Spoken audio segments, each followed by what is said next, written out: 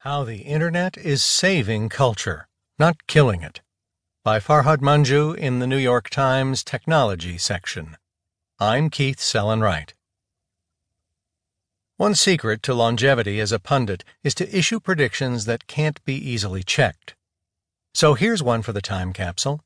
200 years from now, give or take, the robot people of Earth will look back on the early years of the 21st century as the beginning of a remarkable renaissance in